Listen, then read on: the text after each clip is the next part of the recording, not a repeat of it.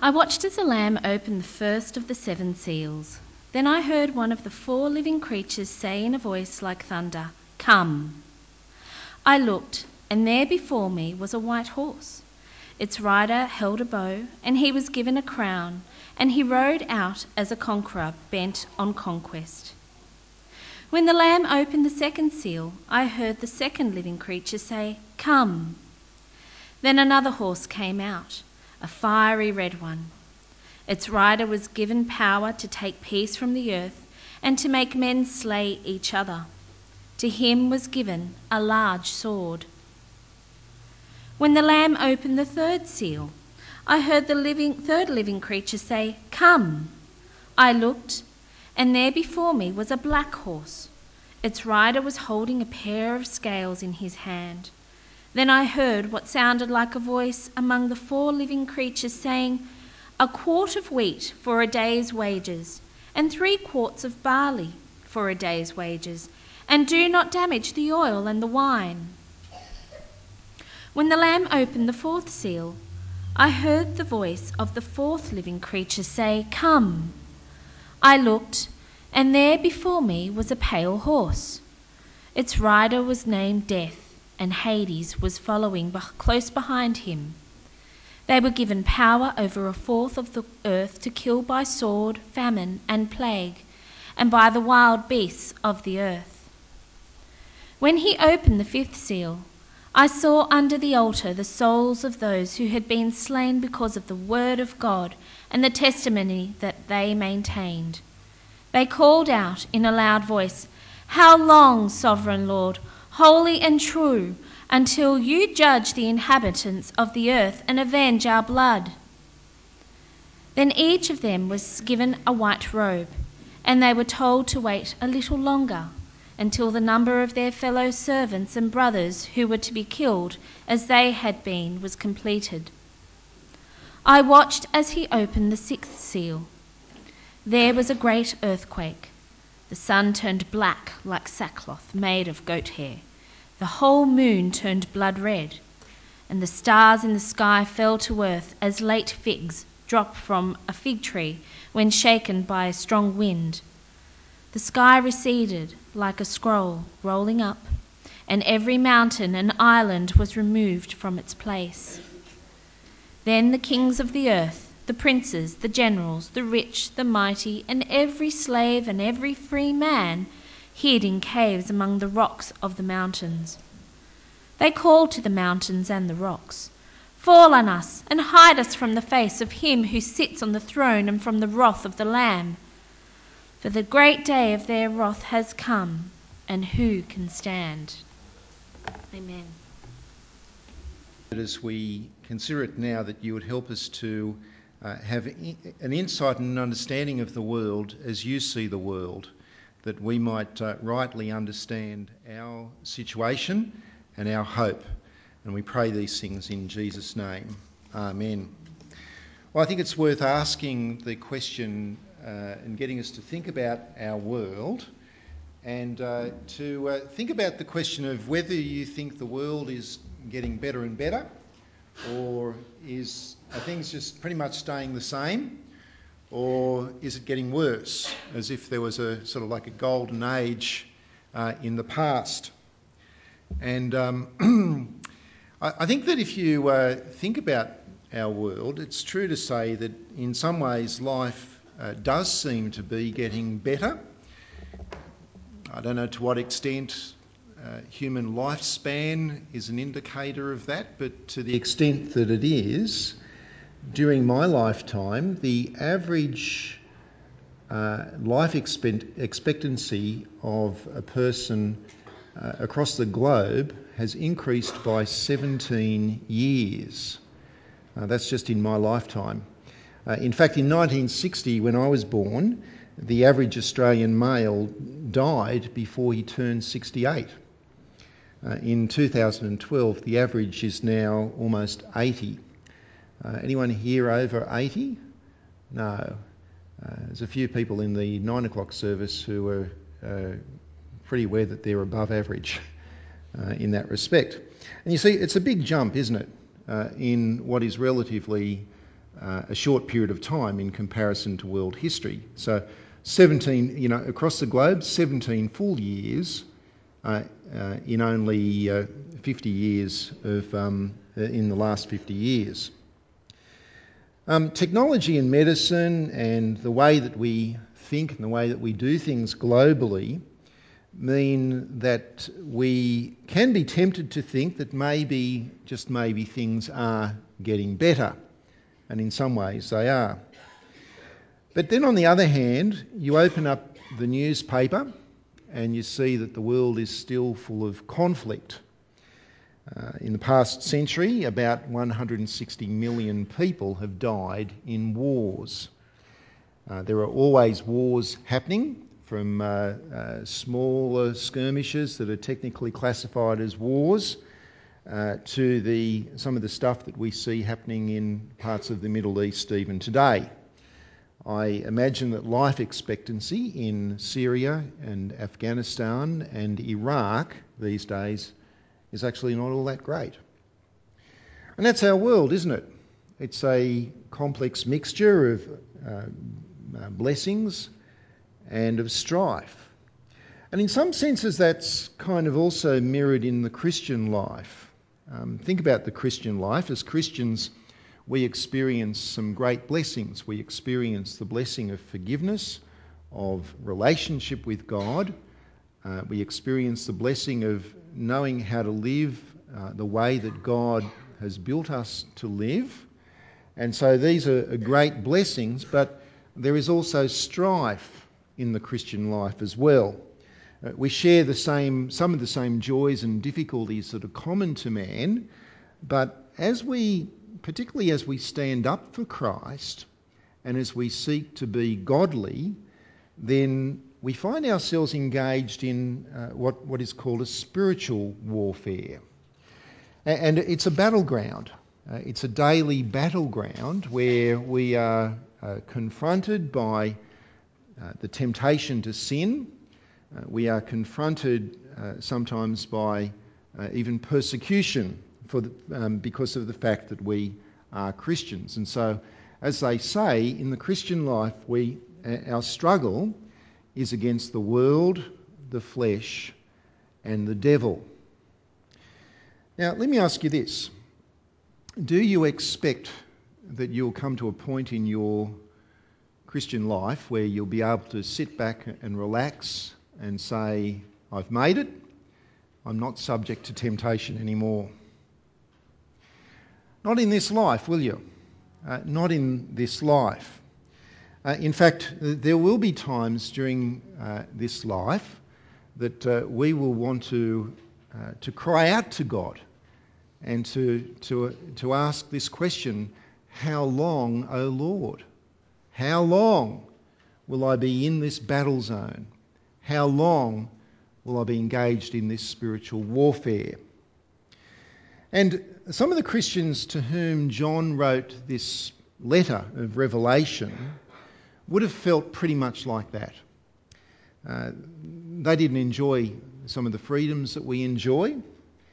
For them, being a Christian in first century Roman Empire, if you were to try to work out what a modern day equivalent of that might be, well, I think I said last week that might be the equivalent of being a Christian in North Korea, or being a Christian in Saudi Arabia, being a Christian in a place where you're a very definite minority and where not only the culture but the authorities can be opposed to you as well.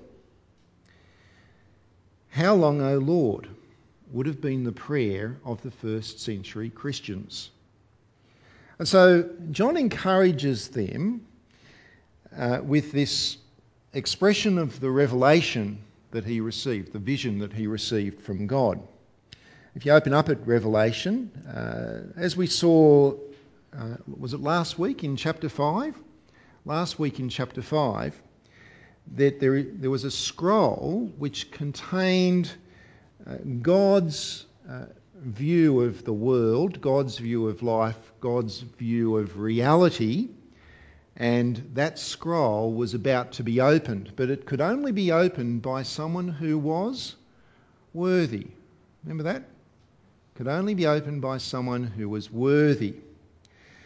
And we see in chapter 5, verse 1, that this scroll was locked, it was closed, and it was sealed with 7 seals. And so it was necessary to find someone who was worthy to open up each of these 7 seals. Now, Revelation, as we've said in the last few weeks, is what they call apocalyptic literature. And that means that there is a lot of symbolism. There are numbers and images in Revelation which are symbolic and are meant to be understood in a symbolic way.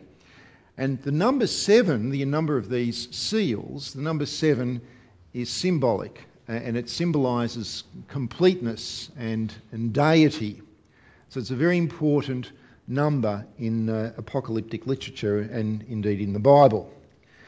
Now, we're going to look at what happens when these 7 seals are opened over 2 weeks. Today, we're going to look at what happened when the first 6 of these seals were opened. And we're going to break that down further and look firstly at what happened when the first 4 of those seals were opened, which is what we see in chapter 6, verses 1 through to 8, which Anna read to us earlier on, if you want to open up your Bibles at that on page 870. And so the opening, as each of these 4 seals is opened, each seal reveals a man on a coloured horse. And so there are 4 riders, there are 4 horses, coloured horses, and sometimes these are commonly referred to as the 4 horsemen of the apocalypse. Let's have a look at them, shall we?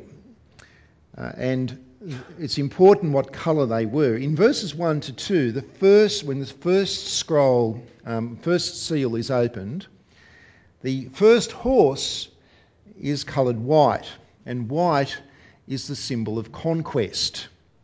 The rider, we're told, has a bow and also has a crown, and so it's a picture of kingly authority.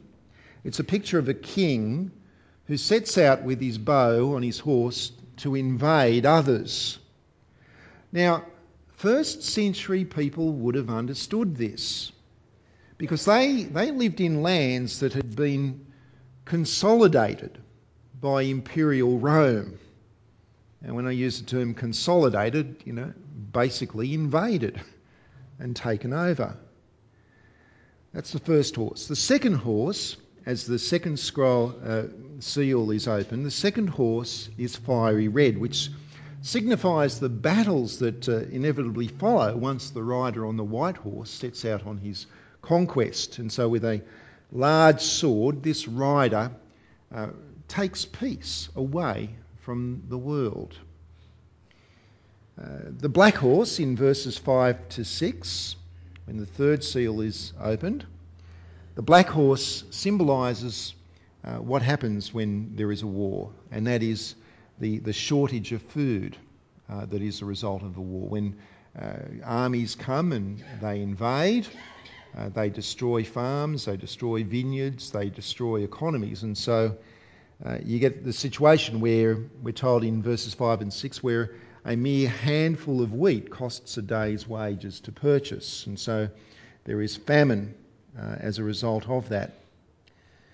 And finally, the fourth seal is opened and is revealed a pale horse, or a rider on a pale horse. And this horseman represents the death and the destruction, which is the inevitable result of war. So this is very briefly the 4 horsemen that are revealed through the opening of those 4 seals. Now, how should we understand all of this? Well, the 4 horsemen of the apocalypse has featured rather vividly in teaching and books and even movies with great special effects about the future of our world. And there are many ways in which Christians, godly and biblical Christians, have sought to understand the book of Revelation.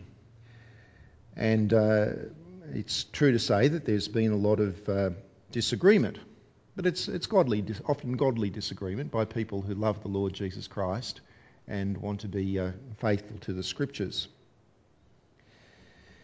And so you get different categories of thought.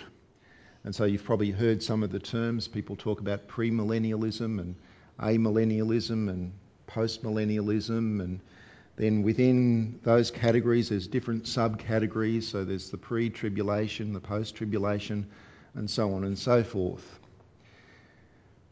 It's a very complex issue, but at the risk of oversimplifying it, I want to just try to untangle some of that and give you a framework to think about these things in respect to. And one way of simplifying the disagreement is to say that there are three basic ways that people understand Revelation, and I'll add to the complexity by suggesting a fourth way to understand Revelation. And let me just briefly articulate that. Firstly, there are some who say that Revelation is mostly about events of the past, events which happened historically in the first century. Secondly, there are some who say, well, no, it's actually about events that happen following on from when John wrote this, and throughout history, specific events that you can kind of attach some of this imagery to, specific events which happen in history, including in our own day. And so often that involves trying to link the book of Revelation with current events and to show how certain things in Revelation are being fulfilled in our own day. And thirdly, there are some who would say, well, actually, when you read Revelation, it's all about the future. Not about current day, it's all about something which is a time that will happen in the future. So broadly speaking, these are three ways of understanding Revelation. I want to suggest to you that the way that we ought to understand Revelation is that it's all of the above. That there's a certain way in which they're all wrong, a certain way in which they're all right. I'm not having a bet both ways here. I'm suggesting that there are certain ways in which each of those approaches is correct, but possibly not in the way that the proponents of those views believe that their view is correct. One of the principles in biblical interpretation is that we interpret different parts of the Bible, specific parts of the Bible, in the context of the whole of the Bible and the message of the whole of the Bible. And the interpretative key to the Scriptures, to any Scripture, is the gospel of the death, the resurrection of Jesus, the victory that Christ has won on the cross and in his resurrection from the dead. So the gospel itself is always central to the way that we interpret Scripture, and it is the interpretative key to understanding Scripture, particularly the difficult parts of Scripture.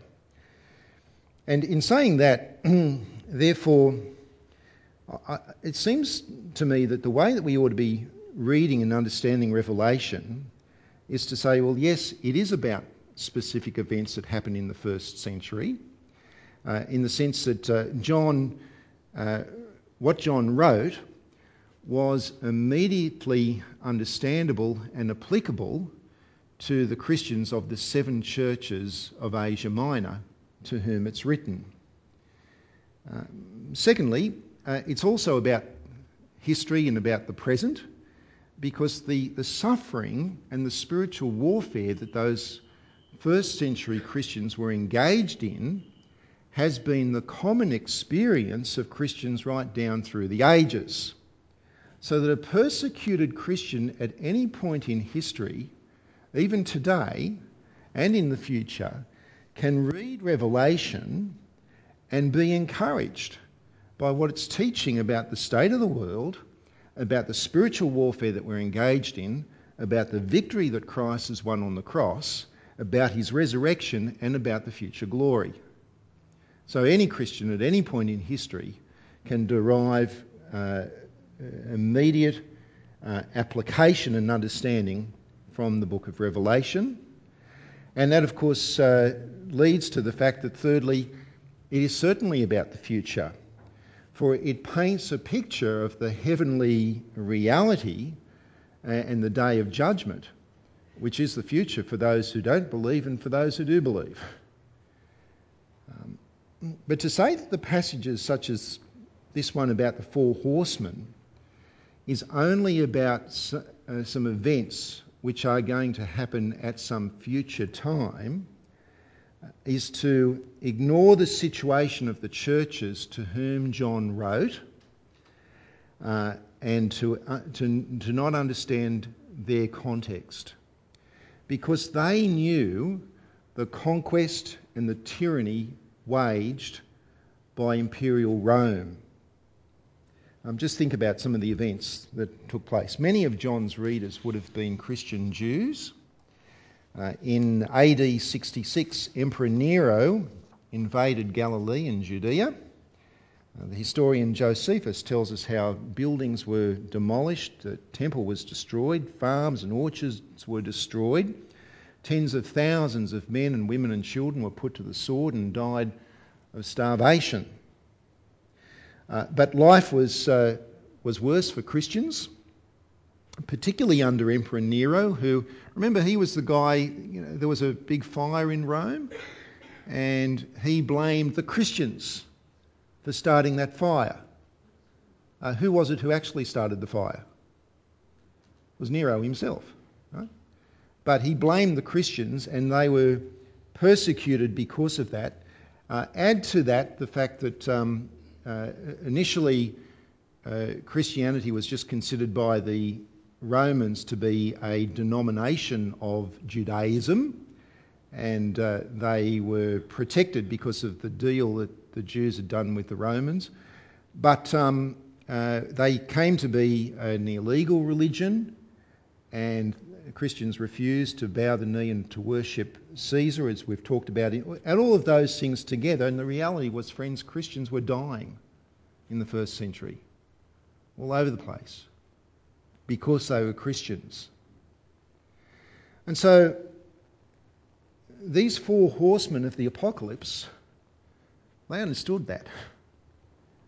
They felt it. They were dying. And in verse 9, our Lord Jesus then opens the fifth seal of the scroll. Let me read this one for you, verses 9 to 11. Everyone got that? Verse 9. When he opened the fifth seal, I saw under the altar the souls of those who had been slain because of the word of God and the testimony they had maintained. They called out in a loud voice, "How long, sovereign Lord, holy and true, until you judge the inhabitants of the earth and avenge our blood?" Then each of them was given a white robe, and they were told to wait a little longer until the number of their fellow servants and brothers who were to be killed as they had been was completed. Now again, this is it's picture language. It paints a picture of the feelings of martyred Christians. And we see there that it's described as the souls of the martyred Christians. They're under the altar. Now, why would you have an altar in heaven? Well, there's a lamb that's been slain. And these are under the altar. They're covered by the sacrifice that's already been paid by Jesus. And they're crying out for God's justice. It's not, they want to know, how long, O Lord, until you judge the inhabitants and avenge our blood? It's not vengeance, it's not revenge. They want justice. They want it all to stop. And the emotion that they're expressing is a desire for hope. Because when you're in a terrible situation and you cannot see any end in sight, that is when you're in despair. But when you know that there is an end point, that there is a time of conclusion of this suffering, that gives you the hope to persevere, to continue. Suggesting that it's that is what's behind their cry, "How long, O Lord?" And so in verses 12 through to 17, go back on that. What you see here is that they've cried out for "How long, O Lord?" And then each one of them was given a white robe, and they were told to wait a bit longer until the number of their fellow servants and brothers who were to be killed has been completed. A white robe symbolising victory. And what it's saying here, rather, is that that God has a timetable, God has a plan, God has a purpose, and it will come to fruition. So wait for that to happen. And then in verse 12 down to 17, seal number 6 is opened, and it reveals something which we don't see in nature. It reveals an angry lamb.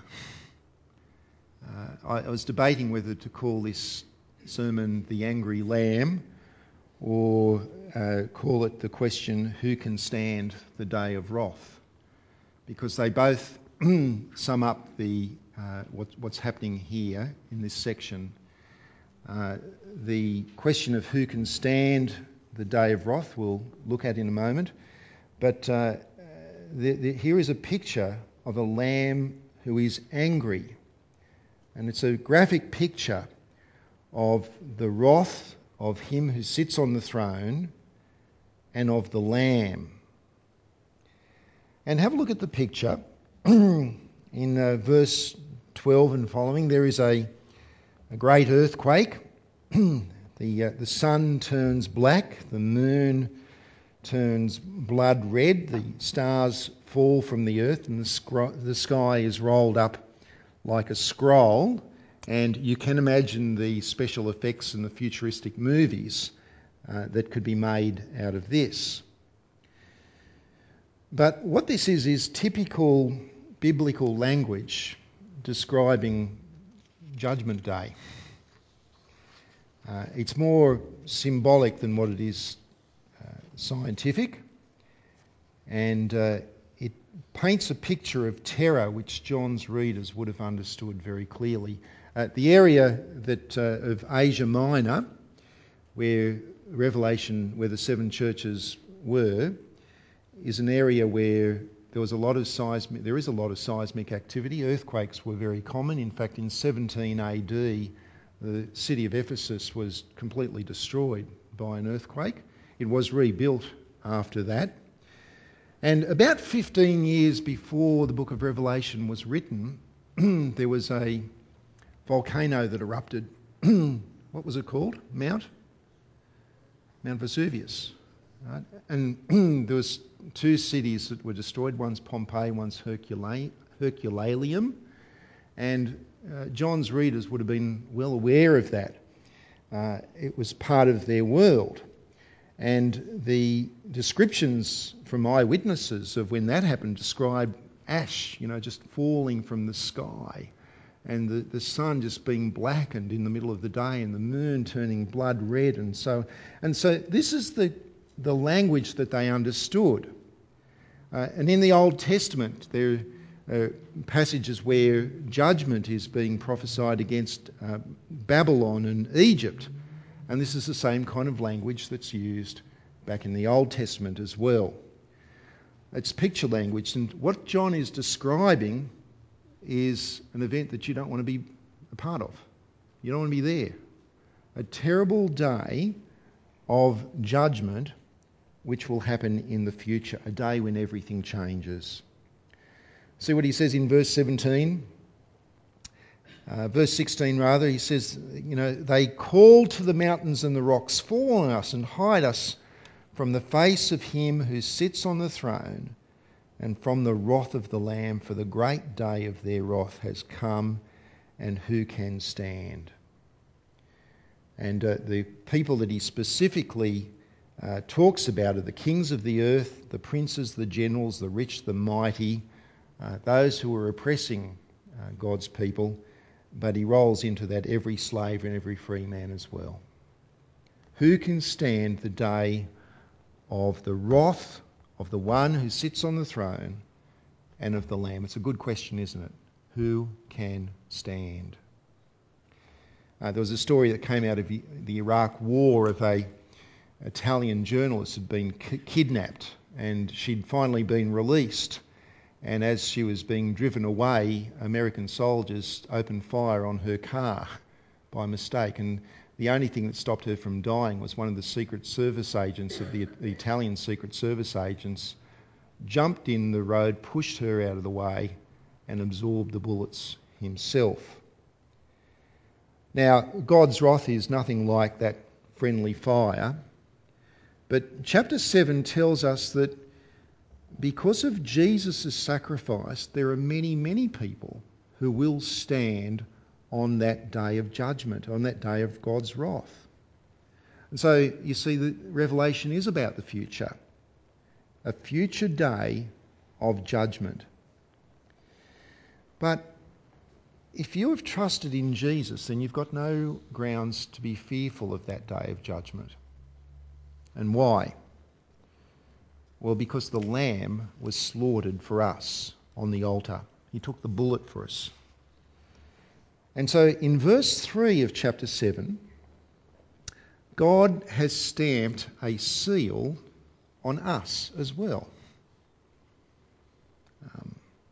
The Holy Spirit is our seal. That's what Paul says in Ephesians chapter 1. If you want to flip over to Ephesians 1 verse 13, this would be a good time to do that.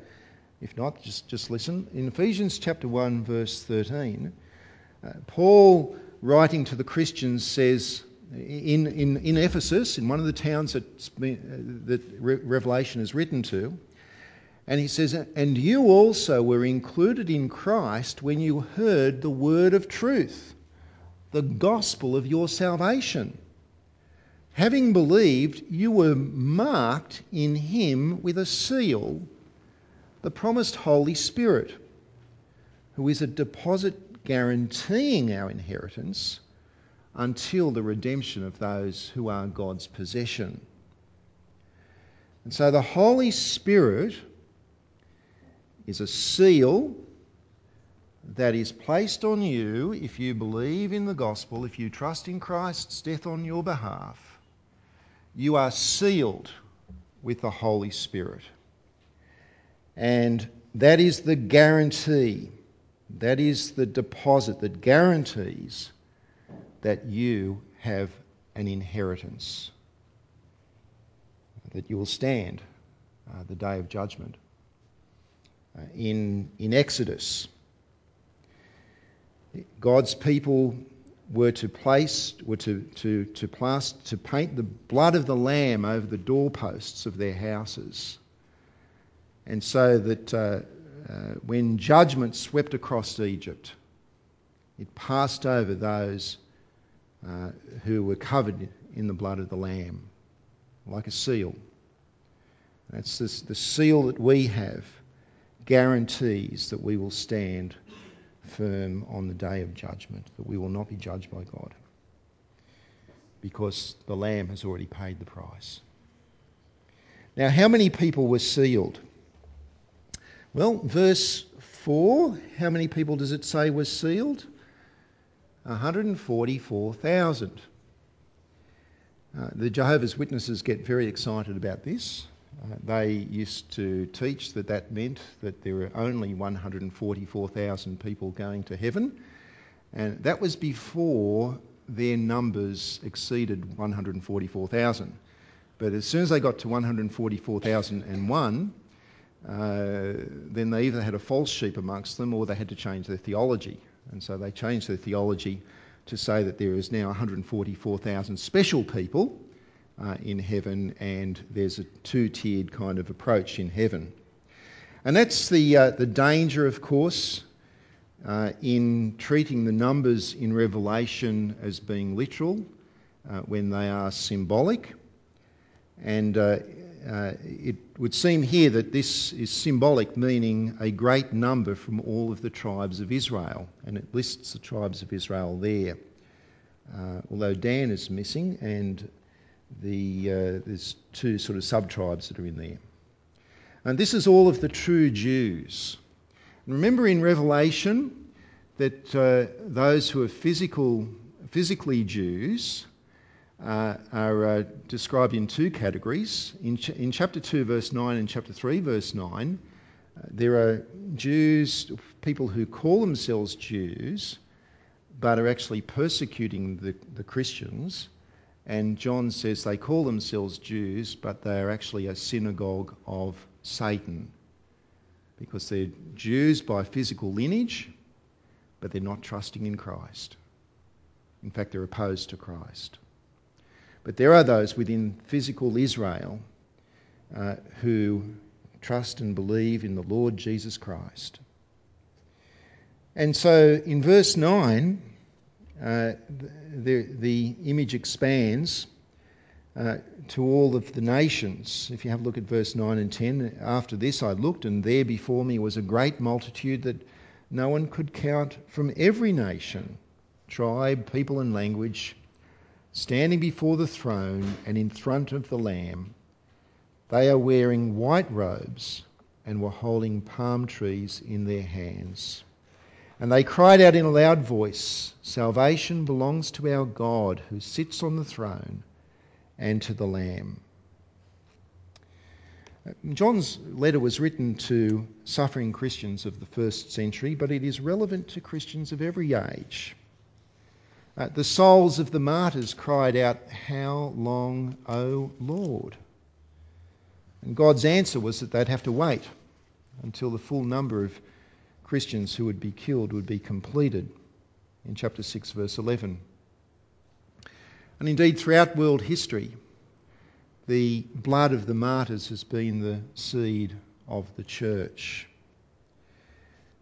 When Christians have stood up for Christ, when Christians in the context of persecution or ridicule have stood firm, have sought to stand firm, to name the name of Jesus, to live godly lives and to refute error, when Christians have stood firm no matter what the cost, what happens to the church when we do that? Historically, the church grows. The church grows. Because it sorts out the wheat from the chaff, doesn't it? And people actually see what authentic faith in Christ is all about. And it's the same for us. I mean, the Christian life obviously is the very best life, because when you're living the Christian life, you're living the way that God has created you to live. But it is also a battle zone in which we need to be faithful. Satan wants us to think that sin is satisfying. Satan wants us to think that if we sin against God, if we rebel against God, then somehow that's going to make life more fulfilling, more meaningful for us. And Satan also wants us to think that standing firm for Christ just ain't worth it. That the troubles, the difficulties, the ridicule, it's just not worth it. Satan wants us to think that. But this passage finishes up for us with a picture of those who have been faithful in the battle zone. And we're going to finish off here, but I want to read to you from chapter 7, verses 13 to 17, where one of the elders, John says, one of the elders asked me, "These in white robes, who are they? And where did they come from?" And I answered, "Sir, you know." And he said, "These are they who have come out of the great tribulation." Tribulation means suffering, by the way. These are the ones who've come out of the difficulties of being a Christian in this life, and they've come through that. "They have washed their robes and made them white in the blood of the Lamb." I don't know about your house, but if we get blood spilt on our clothes, we use bleach to turn it white. You don't make something white by using blood. But we have been made white in the blood of the Lamb. We've been purified from our sin because of the sacrifice of Jesus. And we wear white robes. That's a symbol of victory, that He's won the victory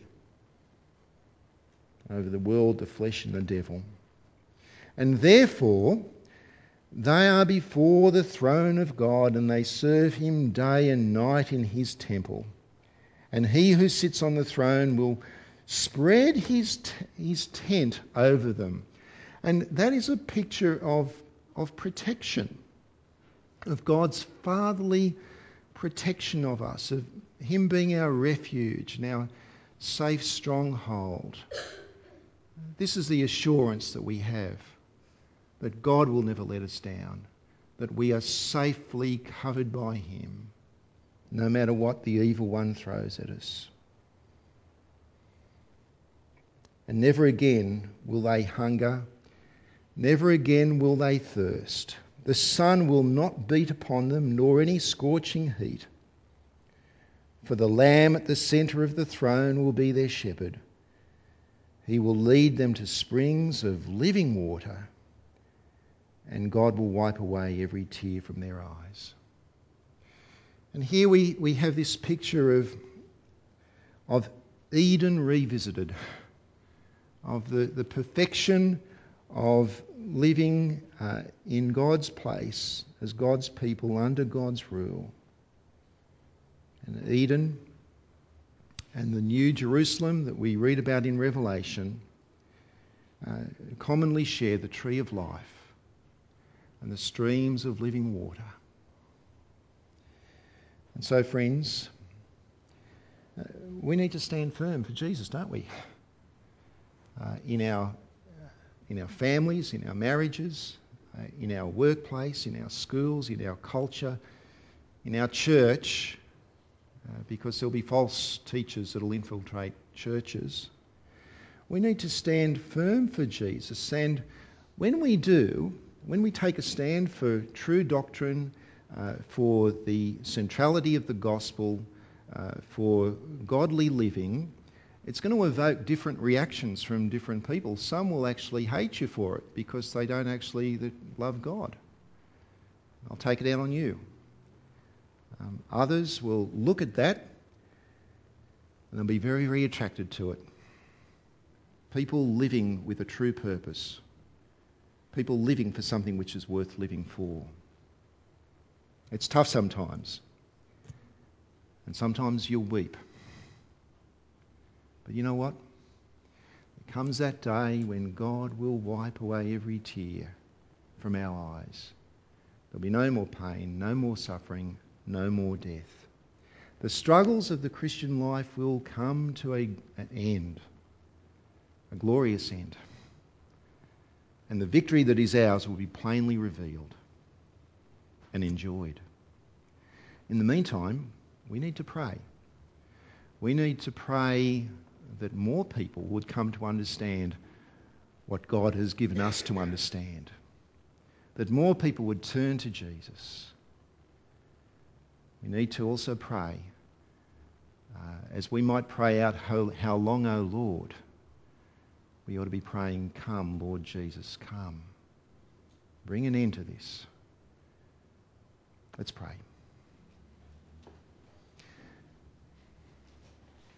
Father, we thank you for the great victory that Christ has won for us as the Lamb who was slain on the cross.